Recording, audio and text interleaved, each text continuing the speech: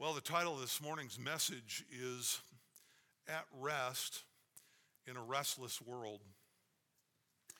And it is a privilege, again, to be able to come to the Word of God, given to us, tried 7 times, as Alan read earlier, profitable for teaching and for correction, for reproof. This is God's Word, and it is good. And I trust he has much to teach us in it. Book of Philippians chapter 4 and verse 4 we'll pick up this morning. Rejoice in the Lord always. Again, I will say, rejoice. Let your gentle spirit be known to all men. The Lord is near.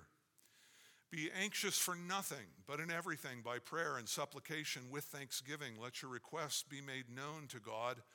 And the peace of God, which surpasses all comprehension, will guard your hearts and your minds in Christ Jesus. Finally, brethren, whatever is true, whatever is honorable, whatever is right, whatever is pure, whatever is lovely, whatever is of good repute, if there is any excellence and if anything worthy of praise, dwell on these things. The things you have learned and received and heard and seen in me, practice these things, and the God of peace will be with you. Our Father, we look to you as we come to your word, knowing that apart from your Spirit, we will not understand what we look at. Knowing, Lord, that were your word not powerful, were it not living and active, if you were not behind it, sending it sovereignly to accomplish its ends, Lord, it would bear no fruit in our lives. But Lord, you've given your word to reveal yourself and to reveal your will and to help us to know you. And that's our request this morning, that we would know you still more and that, Lord, you might secure us in the peace that you secured for us at the cross of Christ. And it's in our Savior's name we pray. Amen. I believe it was Augustine who said, our hearts are restless until they find rest in you. And the Lord Jesus himself affirmed this very principle, that we are in fact restless, that we are without rest, when he said, come to me all who are weary and heavy laden, and I will give you what? Rest for your souls. From the earliest chapter of the Bible, we find the theme of rest in God. God wants you to be at rest in a restless world. And this is a restless world, isn't it? And after we've found our rest in Christ, it's true, if you've known anything about living in this life, that the winds of the world continue to stir up the sea and continue to batter the bow of our lives and to tear at the sail, don't they? But there is ballast for you as a believer in Jesus Christ. Those things that keep the ship upright in storms, you know what ballast is. It's nautical language, though it's used in other fields. When we're speaking of a boat, is that weight that is added to the keel of a boat, the lower parts of a boat, that keep that boat planted and stable and upright, keep it from capsizing. I don't know if you're old enough to remember, but my parents purchased me a stand-up inflatable clown that had a round base with sand or some kind of ballast in it. I think they were contributing to my toxic masculinity, because the thing is, you could beat the snot out of this, but it would always come back to you, right? And you could slug it again. I think they were protecting my sisters, really. Some of you maybe will remember the song about those things called weebles that would not fall down, right? Weebles wobble, but they do not fall down. And it's because they had ballast. Well, it's the same thing in a boat. There is that keel that is heavily weighted. It's weighted with lead or even concrete or water to keep that ship upright in high seas. And so as you face the storms in your life, and those storms will in fact come, I would say to you that it's not so much about your navigational skills as we look at this text, but Paul is trying to put ballast in your Christian life. He's trying to put weight behind your faith. He gives us a series of imperatives, commandments. And he wants to load the Philippians' vessel with these things to keep them upright in the storms that they are facing. And he's giving us very specific directives, really ultimately that are aimed at maintaining, establishing, supporting, keeping upright the Christian's peace. Look at verse 7. Note that it begins, "And the peace of God, which surpasses all comprehension, will guard your hearts and minds in Christ Jesus." Look at the end of verse 9. "And the God of peace will be with you." Paul's trying to see us established in peace and gaining enough ballast to remain at peace in the midst of life's stormy journey. So this morning we'll look at 5 principles. Well, no, we won't. We'll look at 2 of 5 principles, commands really that Paul is giving us for honoring Christ as we rest in him. That's really the point. How are you going to live a life that is worthy of the gospel of the Lord Jesus Christ? How will you honor him? And you'll do that, Paul says, by being at rest, by being at peace. Every one of us is responsible for the application of these principles. If you are to know rest in a restless world, you must first cultivate a life of continual joy. You must cultivate a life of continual joy. Now, it goes without saying, doesn't it, that everyone can experience some measure of joy in this life when everything is going well, when there are no clouds in your world, when everything is blue skies and sunshine. Job said that man is born for trouble as sparks fly upward. Last week I talked about flipping over like in a game of Pictionary, one of those hourglasses where the sand is going through, and when things are going well, you feel like you flip that thing over and you know that in time, right, something is going to come down the pike.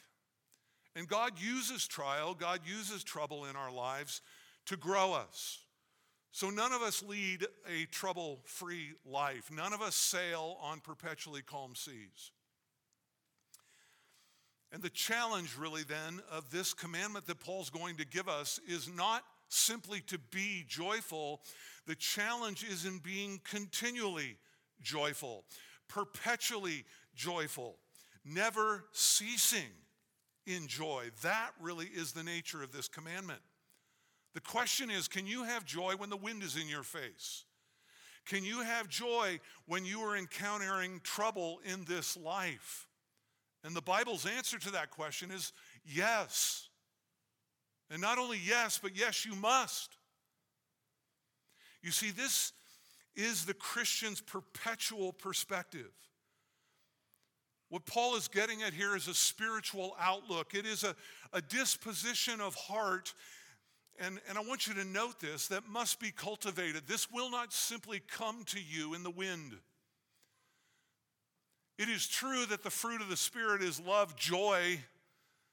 It is true that joy is always a factor in every Christian's life at some level. But what Paul is trying to teach us here is that you've got to consciously pursue that joy. This is a duty. This is a discipline in the Christian life. And this is a commandment to be obeyed. To neglect joy in Christ is every bit as sinful as any other sin or violation of the commandment of God. Paul says, rejoice in the Lord always. Again, I will say, rejoice. Now, we've talked about this in this letter because this is the theme of this letter. 15 times in this letter, there's an explicit reference to joy. And Christian joy, as you know, is not dependent upon circumstances. It is not temporal. It is not fleeting. And Paul himself doesn't simply preach these things. He is, in fact, living these things before us as a good shepherd. Chapter 1 and verse 4, he prayed with joy. Chapter 1 and verse 18, he rejoiced in his imprisonment because it was resulting in greater preaching of the gospel by others in his absence. Paul was joyful at the thought that he might soon be released and be able to be with the Philippians. Paul also rejoiced at the thought that the time of his departure was near, that he would be poured out in death in service to Christ. Paul rejoiced in the Philippians themselves, in Christ's people. He called them, you remember, my joy and crown. Paul ultimately has learned how to rejoice in all circumstances. If you look down to verse 11, Paul thanks them for their kindness to him.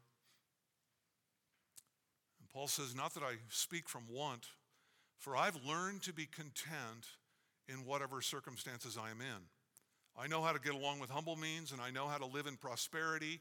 In any and every circumstance, I have learned the secret of being filled and going hungry, both of having abundance and suffering need. I can do all things through him who strengthens me. You see, Paul was fixed on Christ, and he knew whatever the circumstances, he had learned how to be content. That's another way of saying, I learned how to be at rest.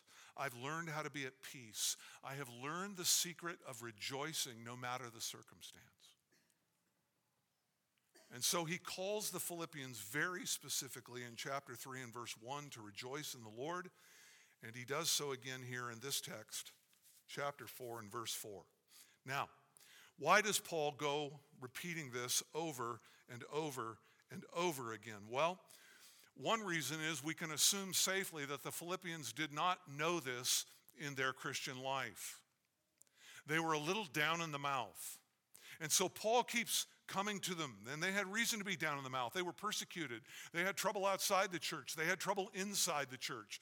There were people coming and bringing false doctrine, teaching them to put their hope in their own righteousness and in the keeping of Mosaic rites and rituals. There was another group, the libertines, who were coming in and saying, hey, sin away because grace is great, and you can just have a party in Jesus and it'll all be good at the end.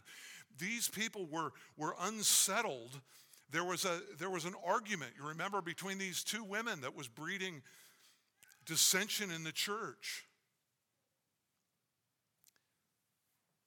And Paul says, look, you've got to learn to rejoice in all circumstances. And I believe he says this, again, he's making an emphasis of it because joy is a cardinal characteristic of the Christian life. It's like love. It's like hope. To know Jesus, beloved, is to know joy. And a joyless Christian is an oxymoron. I didn't just call you a moron. I said it's an oxymoron. That, you know what that means, right? It's inconsistent. Military intelligence, you know the old deal, right? So a joyless Christian is a contradiction in terms. Dr. Martin Lloyd-Jones says this, quote, to Paul, it was a tragedy that any Christian should be unhappy. Unhappiness was a denial of their profession of faith. Now, a number of times as we've made our way through Philippians, we've contrasted joy in the Lord with the fleeting experience of happiness in this world. They're not the same thing. Joy is certainly more than happiness, but can I say it is not less? I don't want to undersell joy as though somehow it's some invisible sort of pseudo-happiness. The guy who's extricated himself from society, who goes to a cave just to pray and to meditate and to rejoice in the Lord, that's not what we're talking about. We're not talking about some kind of put on.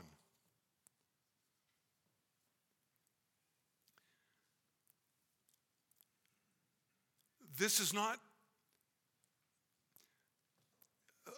Paul's trying to deal with an Eeyore faith. That sort of pathetic attitude towards life where you're just down in the mouth, in the doldrums, a heart full of complaint, a heart full of burden, a heart full of sorrow, a heart full of discouragement, a heart full of disappointment. Paul says, look, that is inconsistent with your profession of faith in Jesus Christ. That is not the way it's to be in the Christian life. There is not to be a perpetual cloud over your world. Joy in the Lord manifests itself. It should manifest itself in buoyancy of spirit and of a life that is at rest. It is a life that is at peace. And the point I'm trying to make is simply this, that Christian joy is evident. People should see it. Your wife should see it. Your children should see it. The church should see it.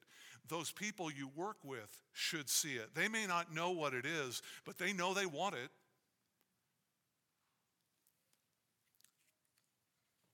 Christian joy transcends circumstance. It is inward. It is experiential. It is hearty. It is enduring, even in the face of deep sorrow. But joy in the Lord is apparent, and it's visible, and it's observable. And I think Lloyd Jones is right, that if you are leading a life of persistent unhappiness, it is a denial of the believer's profession of faith. A life that is filled with gloom is empty of faith. And I know that doesn't come easily to some of you, particularly who are going through hard times at this time. And I want you to be patient. I don't want you to grow angry with me yet. But I want you to listen to what the Scripture is saying and to weigh these things for yourselves. Paul commands the Philippians to continual joy. Look at it, verse 4 again. Note this, rejoice in the Lord. This is a command. This is an imperative. This is not a recommendation for a happier life. This isn't a self-help sort of deal. This is a directive for a God-honoring life. And the verb tense here stresses constancy. This is to be our perpetual pattern of life, that we are rejoicing in the Lord. Every circumstance, every trial, every day, always, Paul says. In fact, it's very redundant. It's as if Paul is saying, be always rejoicing in the Lord, always. And again I say, rejoice. He's anticipating, isn't he, that some of us might say, when he says rejoice always, we might look at him with that sort of like, Paul, seriously, come on now, you don't mean this. No, he means it. He couldn't be more serious. In fact, it's interesting, he uses the future tense there. Did you catch that? Rejoice presently, continuously, in the Lord always, and again I will say rejoice. It's almost as if he takes the Philippians and he says, brothers and sisters, listen, repeatedly I have called you to rejoice in Jesus Christ. And I can feel it. Some of you are protesting. You're wanting to say to me, Paul, don't you understand? Life is painful. It's agonizing. There are times in life that are really, really, really hard. Paul says, listen, I know you're discouraged, and I know that you face trouble right now, but my answer will not change. Again, I will say to you, rejoice in the Lord. You'll note that this is a very specific commandment that gives us a very specific place, or really better, a person in whom we rejoice. It is a call to rejoice in Christ. Remember our definition for joy. It's gladness in God for all of his goodness to you in Christ.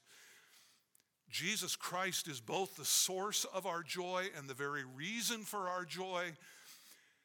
And that inner gladness that we are to have is the result of all that we are and all that we have and all that has been promised to us in Christ. And it's when we lose sight of him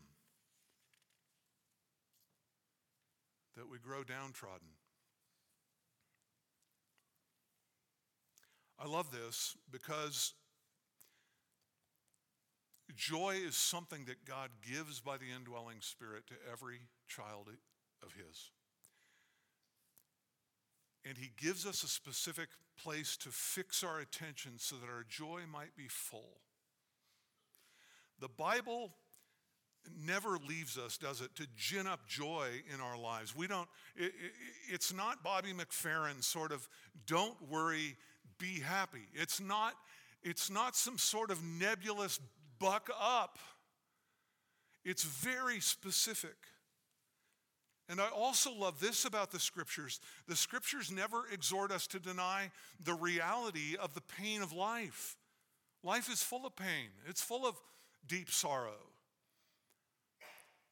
And this is where psychology falls so short in this world, is that psychology is ever looking at man and trying to take hold of the narrative and help people create somehow a fantasy world or another way of thinking about this, the power of positive thinking, so that you can just sort of get past and sort of cope with the way life is. That's escapism. And the Bible never calls you to that. The Bible never calls you to place responsibility for your life on someone else so that you can feel better about yourself.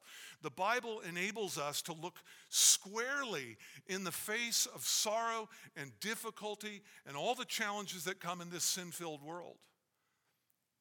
And it says, look, in spite of all of that stuff, you have every reason in the world to rejoice in the Lord Jesus Christ. At all times, in all circumstances, always.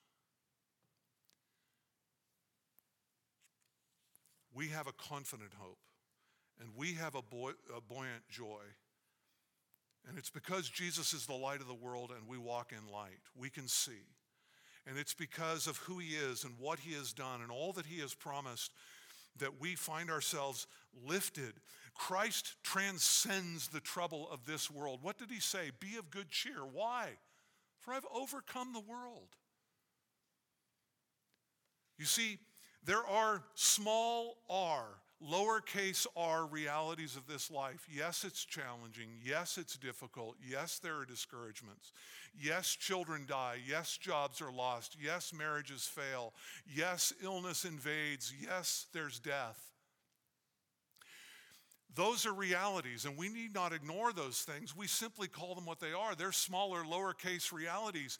Uppercase, all capital letter realities are these things, that Christ has overcome all of that there is no condemnation in Christ, that we will never be separated from God because of him who loves us and all that he's done for us.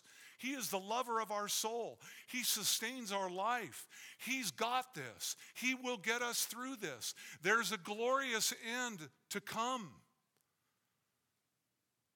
Beloved, we must not slump. We must not slump.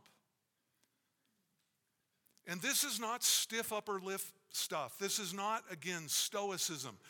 We're not tough, right? That's be tough. Buck up. We're not tough. We're weak. But we have something far better than rawhide toughness. We've got Christ. We're not passively resigned, are we, to in the face of difficulties in this life. We're called to something much higher than that. We are actively pursuing a mind that is fixed on the Lord Jesus and all that he's accomplished and all that we have in him. All that we will be by virtue of our union with him. These are the things that are unchanging. These are the things that are fixed. These are the realities that we meet by faith. We just sang that song and how it looks forward to the day, what We actually heard in a couple hymns this morning, when the faith will become sight, that will be a glorious day. But as it is right now, we look through the things that we encounter in this life, difficult as they are. And again, we're not false and fake and have a plasticized Christian grin about those things. They're heavy and they're weighty, but our minds are fixed on Christ and who he is and what he's done and where we're going.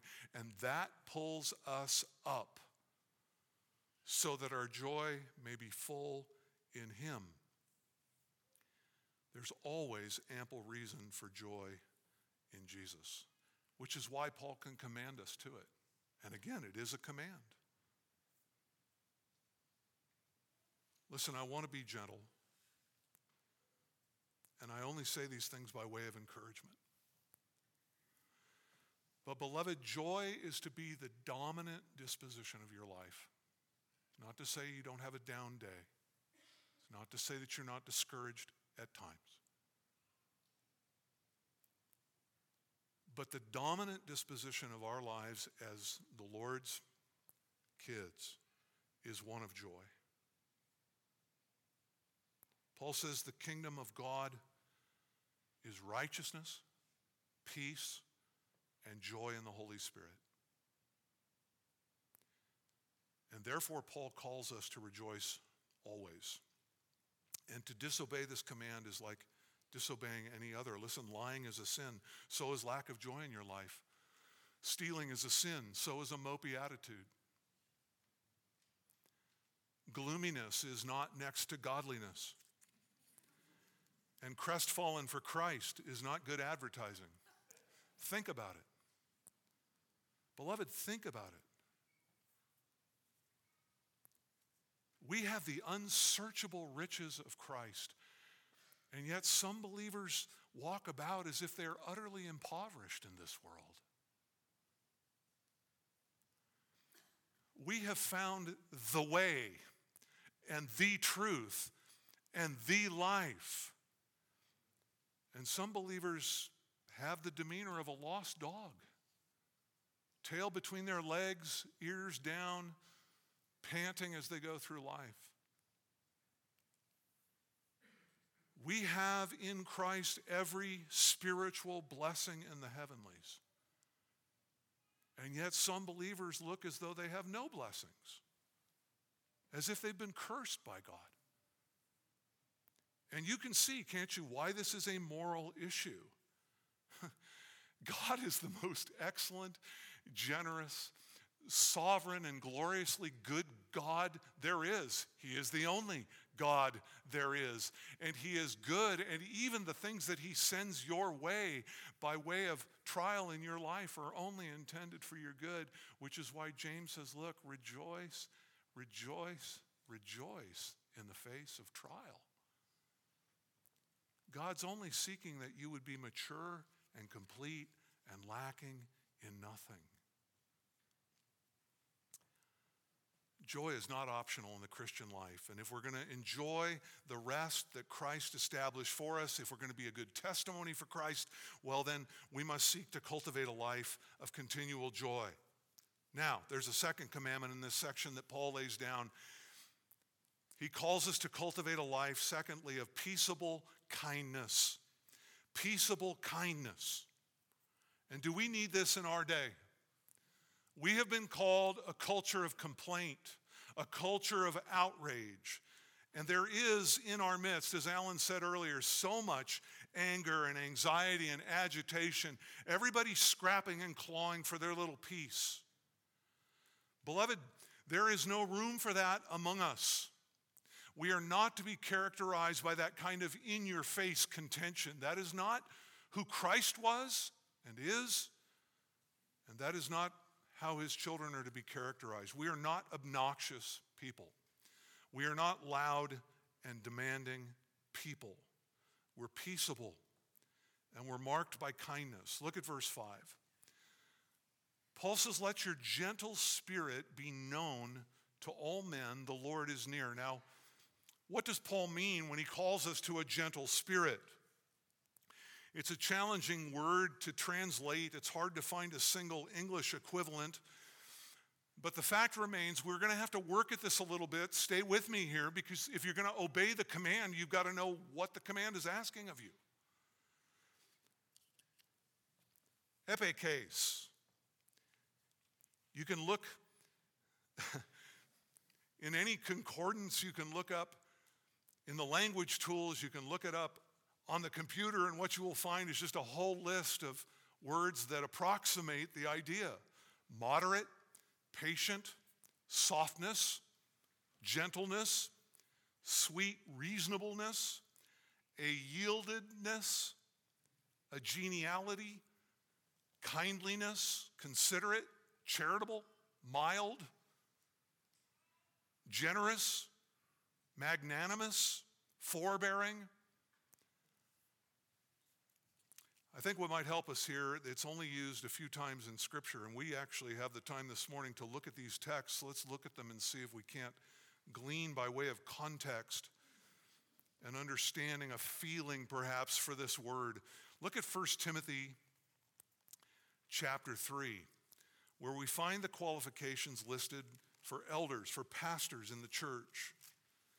1 Timothy 3 and verse 3.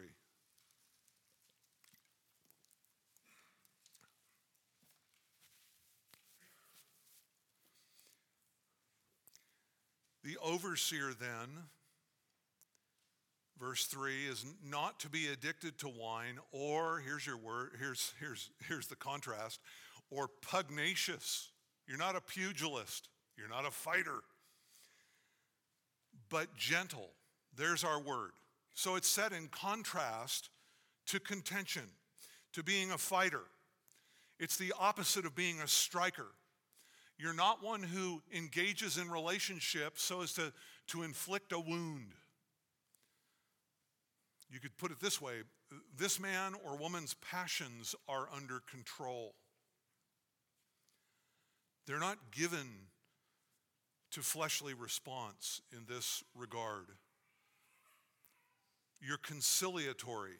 That's really the picture here, is that here's the pastor who is inevitably at times finds himself in conflict with people. And in the midst of that conflict, his inclination is not to be a striker, not to lash out, but his inclination is gentleness. His inclination is kindness. It's mercy.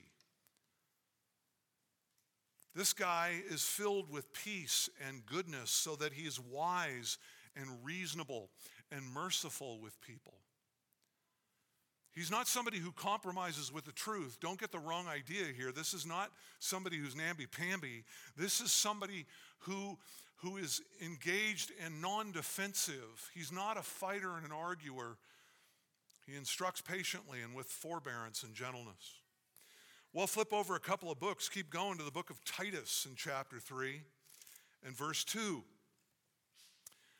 Paul begins in verse 1, remind them to be subject to rulers. You see, you get a sense of this already, a call to submission to governing authority, to authorities, to be obedient, to be ready for every good deed, to malign no one, to be peaceable, here's our word, gentle, showing every consideration for all men. Do you get a feeling for that word? We're not those who malign individuals. We don't major in criticism. Our aim instead is to be peaceable and to be gentle. Not peace at any cost. But again, we're not out to stir things up. We're not out to push back. We're in a situation where we're tempted to speak evil of somebody, but we restrain that in order to be conciliatory, in order to honor this individual, to demonstrate a respectful attitude, and we speak the things that are good for edification. Let's keep going. James chapter 3 and verse 17.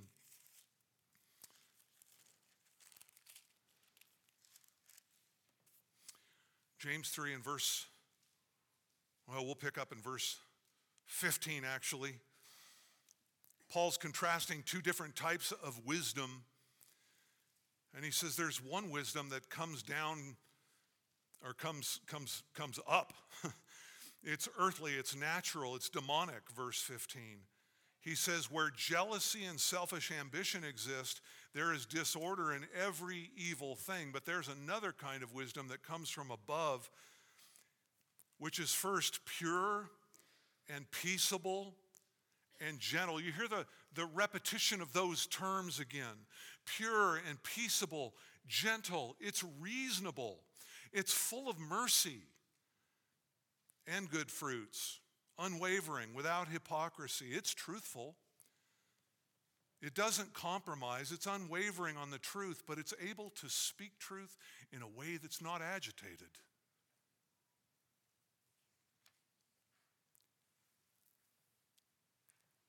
All of these things, we have seen these same things, all these ideas again of peaceableness and gentleness and mercy in the book of Philippians. 1 Peter chapter 2.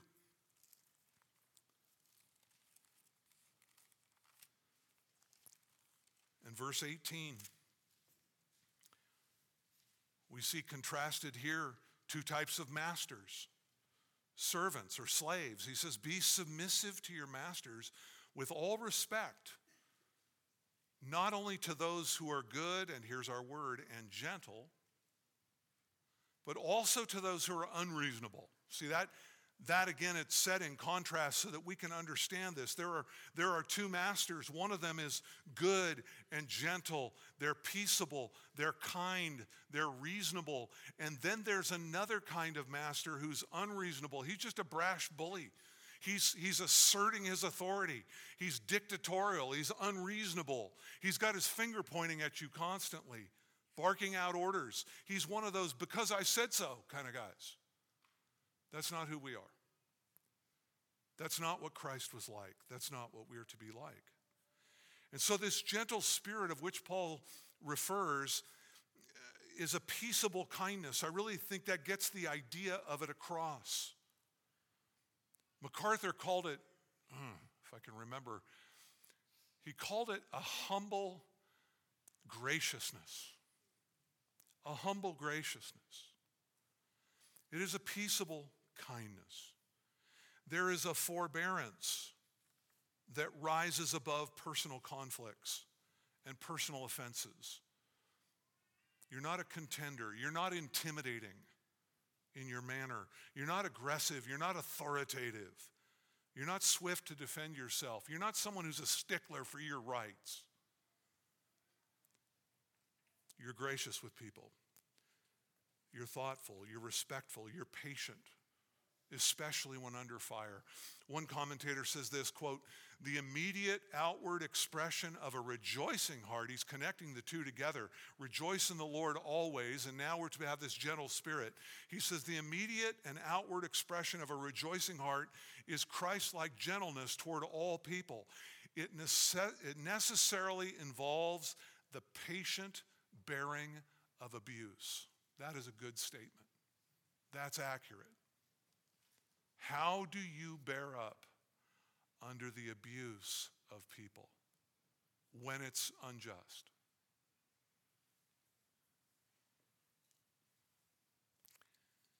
You see, this kind of attitude flourishes in the soil of Christ-like humility. He's right. There is this humility that results in an attitude of gentleness toward people. In fact, 2 Corinthians 10:1 tells us that the Lord himself is characterized by meekness and gentleness. It's the same word group. And so you can remember this. To be gentle is to be like Jesus. And again, we're not talking about weakness, are we? Is anybody going to accuse Christ of being weak? Is anybody going to accuse Jesus of being too soft? Friend, if you look at Christ that way, you've misunderstood who Jesus is. You've misunderstood a godly masculinity. Jesus defines what a man is. And to be like Jesus then is to be gentle. Brothers, in particular, we need to be cultivating this in our lives with our wives, with our children, with people in the workplace as we are able. This is a Christ-like spirit. You remember Jesus, who suffered such hostility against himself, and yet he did it with gentleness. You remember Jesus, who was reviled, and yet he did not what? Revile in return. You remember Jesus, who said that when you were struck on one cheek, you should do what? Turn the other. And you remember Jesus, who while suffering uttered no threats. And you remember Jesus, who continued to what? Constantly entrust himself to the one who judges righteously. We're so easily, so quickly drawn into defense as if somehow we've got to vindicate our name. Listen, just follow in the footsteps of Christ. He left you an example to follow in his footsteps, didn't he? And those footsteps led to suffering, unjust suffering. And yet, his mindset the whole time was entrusting himself to the Father. Lord, you know. Father, you know. You know what is true. We can do the same thing. And we can keep our eyes fixed on Christ that we might walk this journey as he did. I guess I could put it this way. This kind of virtue in your life begins really not with a yieldedness to your opponent. It begins with a yieldedness to God himself, doesn't it? Who orchestrates all our circumstances, who places every individual who comes in and across our path, who gives us our children, who gave us our spouse, who planted us in this church, who planted us in this community. He is sovereign over all. And so, to become a brawler against any of that stuff, to grow all agitated and frustrated, to live your life in anger and discouragement, says, somehow God's separated from all of this. You see, when I submissively look to him and say, Lord, I know that nothing happens to me apart from your will and your design,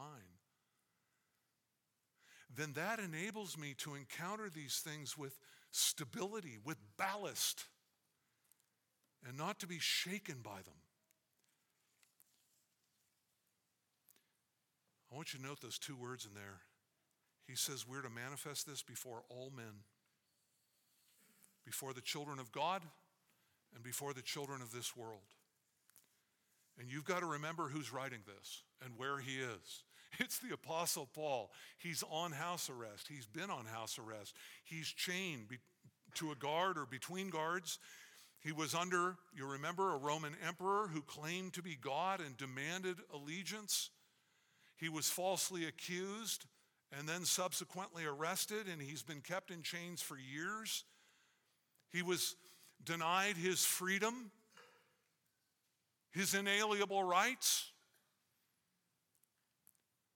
He's bereft of those things, and over him hangs the sentence of death, not for anything he's done, but for righteousness' sake.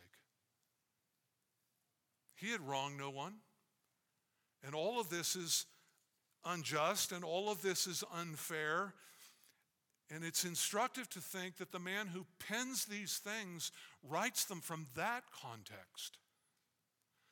And he writes them to a church that is facing significant persecution for their faith. They were Roman citizens living in a Roman colony, and yet they would not bow the knee to Caesar. And the impact of the gospel among them and in that community, you remember from the book of Acts, had poked a significant hole in the pocketbooks of those who were making idols in that city. People were turning from idols to the true God. And there was pressure from this society to compromise. And there was, as I stated earlier, infighting within the church. And Paul says to them, look, you must rejoice in the Lord. And secondly, you must do that always. And beyond that, there is to be in you, brothers and sisters, a gentleness that is mindful of the Lord Jesus Christ. It's interesting, as we make our way through this text, you'll see it over and over and over again. The terminal end of every one of these is the Lord Jesus Christ. How do you find joy and rest in a tumultuous, restless world? Keeping your mind stayed on Christ. How do you then manifest this kind of gentleness? How do you see this realized in your heart so that your dealings with others are full of gentleness and patience and kindness and goodness and all of these sorts of things? Well, understand this. Paul says at the latter part of verse 5, the Lord is at hand. Do you see? He causes them to think again about the reality of the one who is at hand. Now, there are two possibilities for what Paul means by this, and perhaps a third. Paul may have in mind, he might be referring to the spiritual proximity of Christ to every believer. Didn't Jesus say to us, I will never leave you or forsake you?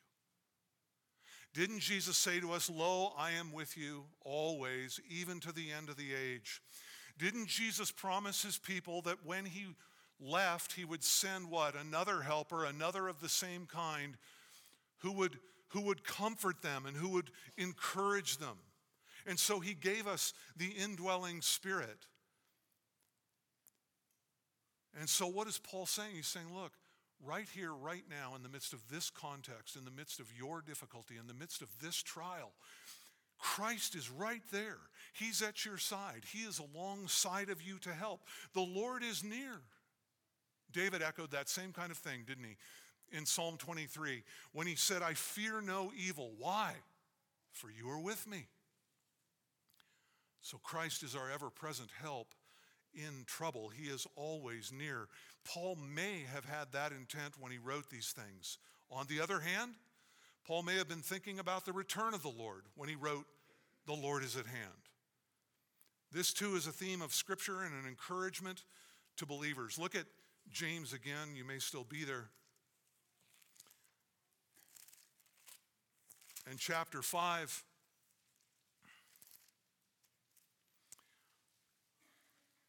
beginning in verse 7. Therefore be patient, brethren. Why does he say that? Because things are provoking in this life. Be patient, brethren, until the coming of the Lord. The farmer waits for the precious produce of the soil, being patient about it until it gets the early and the late rains. You too, as if you didn't hear him the first time, you too, be patient. Strengthen your hearts, for the coming of the Lord is what? Near. The Lord is near. I love this. His next words, do not complain, brethren, against one another. The very same words that Paul's already spoken to the Philippian church. What happens when your kids get impatient on a trip in the back seat? Complaint, infighting, right? That's mine. You're on my side of the seat. Stop. And it just goes on. Paul says, no. Patience. James says patience. The Lord is coming. The Lord is near. You can bear up under this. Do not complain against one another, that you yourselves may not be judged. Behold, the judge is standing right at the door. As an example, brethren, of suffering and patience, take the prophets who spoke the name of the Lord. We count those blessed who endured. You've heard of the endurance of Job and seen the outcome of the Lord's dealings. The Lord is full of compassion and he is merciful. You've seen what's happened in the past with other believers. The Lord always comes through. He always delivers. He is at hand. Be patient. Just flip a couple of pages to 1 Peter chapter 4, verse 7.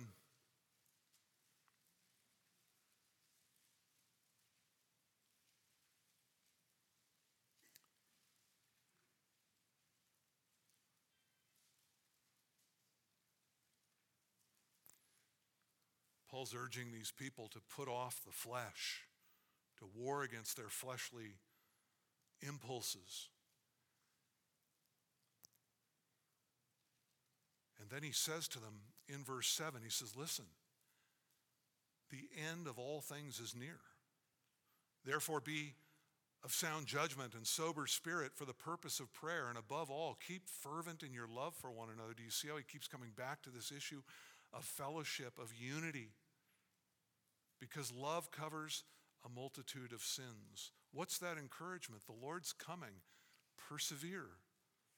Persevere.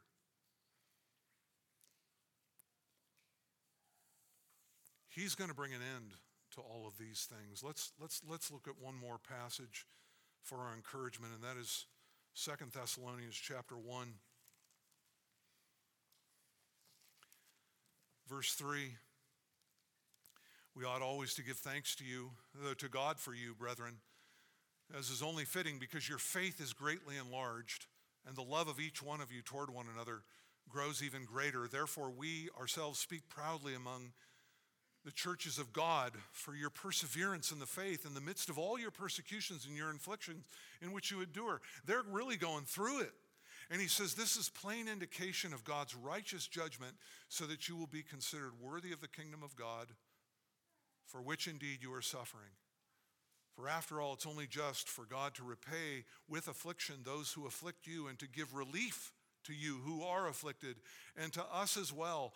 Note this, when the Lord Jesus will be revealed from heaven, that's when relief comes with his mighty angels in flaming fire, dealing out retribution to those who do not know God and those who do not obey the gospel of our Lord Jesus.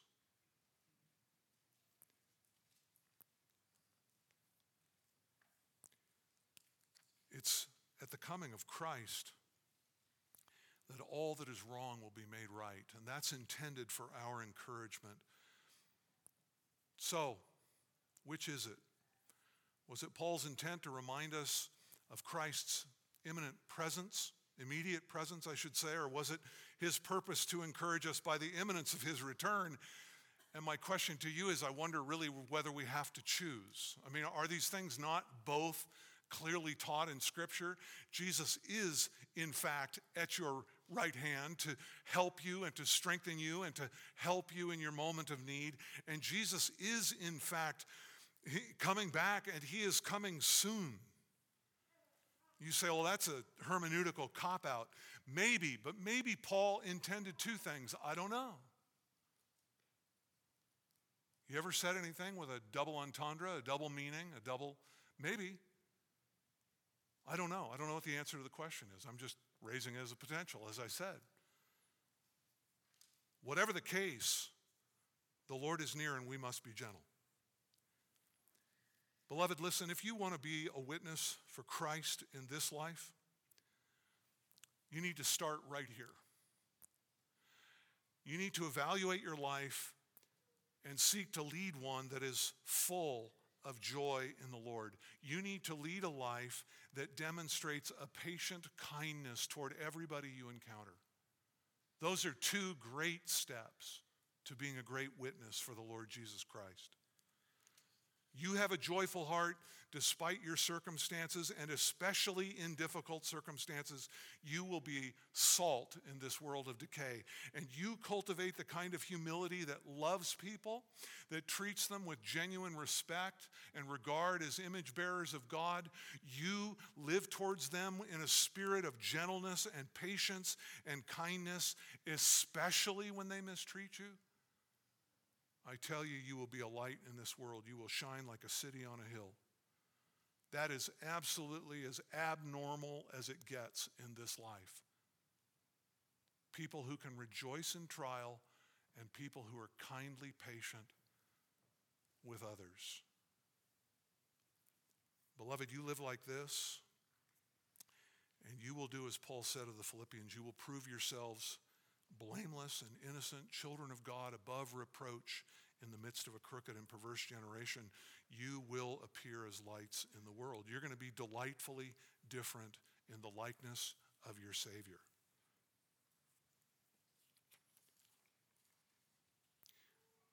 You see, when we are at rest in this world, when there is a joy about our demeanor, when there is a kindness that is evident to all, it's then that you put the glorious display of the sufficiency of Christ before the eyes of men. Jesus is enough for you. You don't need good circumstances. Jesus is enough for you. You don't need the respect and kindness and love and affirmation of others. You don't need to be liked on Facebook. It isn't about you. It's about him and all in him. All in Jesus I find. I am satisfied.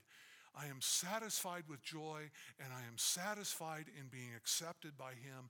I am content, and I have learned to be content in any and every circumstance. You see, when he is the ballast of your life, then you can be at rest in a restless world. And it's then that you'll be able to give the reason for the hope that lies within you. It's then that you will have ground to speak of him with others. May the Lord help us to this end. Let's pray together as the music team comes forward. Our Lord, this is a warring world. It is a world filled with sin and strife. And Lord, you have come to make peace. You have come to make peace on behalf of your people, to draw us into relationship that is reconciled and at rest. Lord, you are our peace, and we thank you for your reconciling work on the cross. We thank you for the imputed righteousness we have by your righteous life. We thank you, Lord, that we have been accepted by God. We thank you that we have been adopted. We thank you, Lord, that we have all that you've given to us, the blessings of fellowship within the church, the wonder of being able to pray and to cast all of our cares on you, the temporal gifts of marriage and family and good food. Lord, we have nothing to complain about. Forgive us for our complaining. And I pray, Lord, that you would teach us to rejoice in Jesus.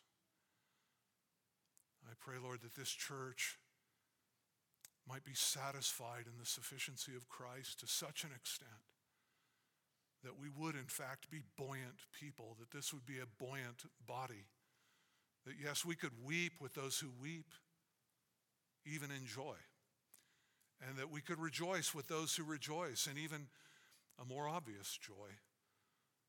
Lord, that we would be like Christ himself, who was anointed with joy above his brethren. Lord, that we too would manifest that mark of our contentedness in Christ, and that we would have, as Jesus did, that peaceable kindness with others so that others might know you. Lord, forgive us for our harshness at times, for our lack of love. Help us again to live in a way that honors you so that your name might not be blasphemed among the Gentiles. Lord, use us.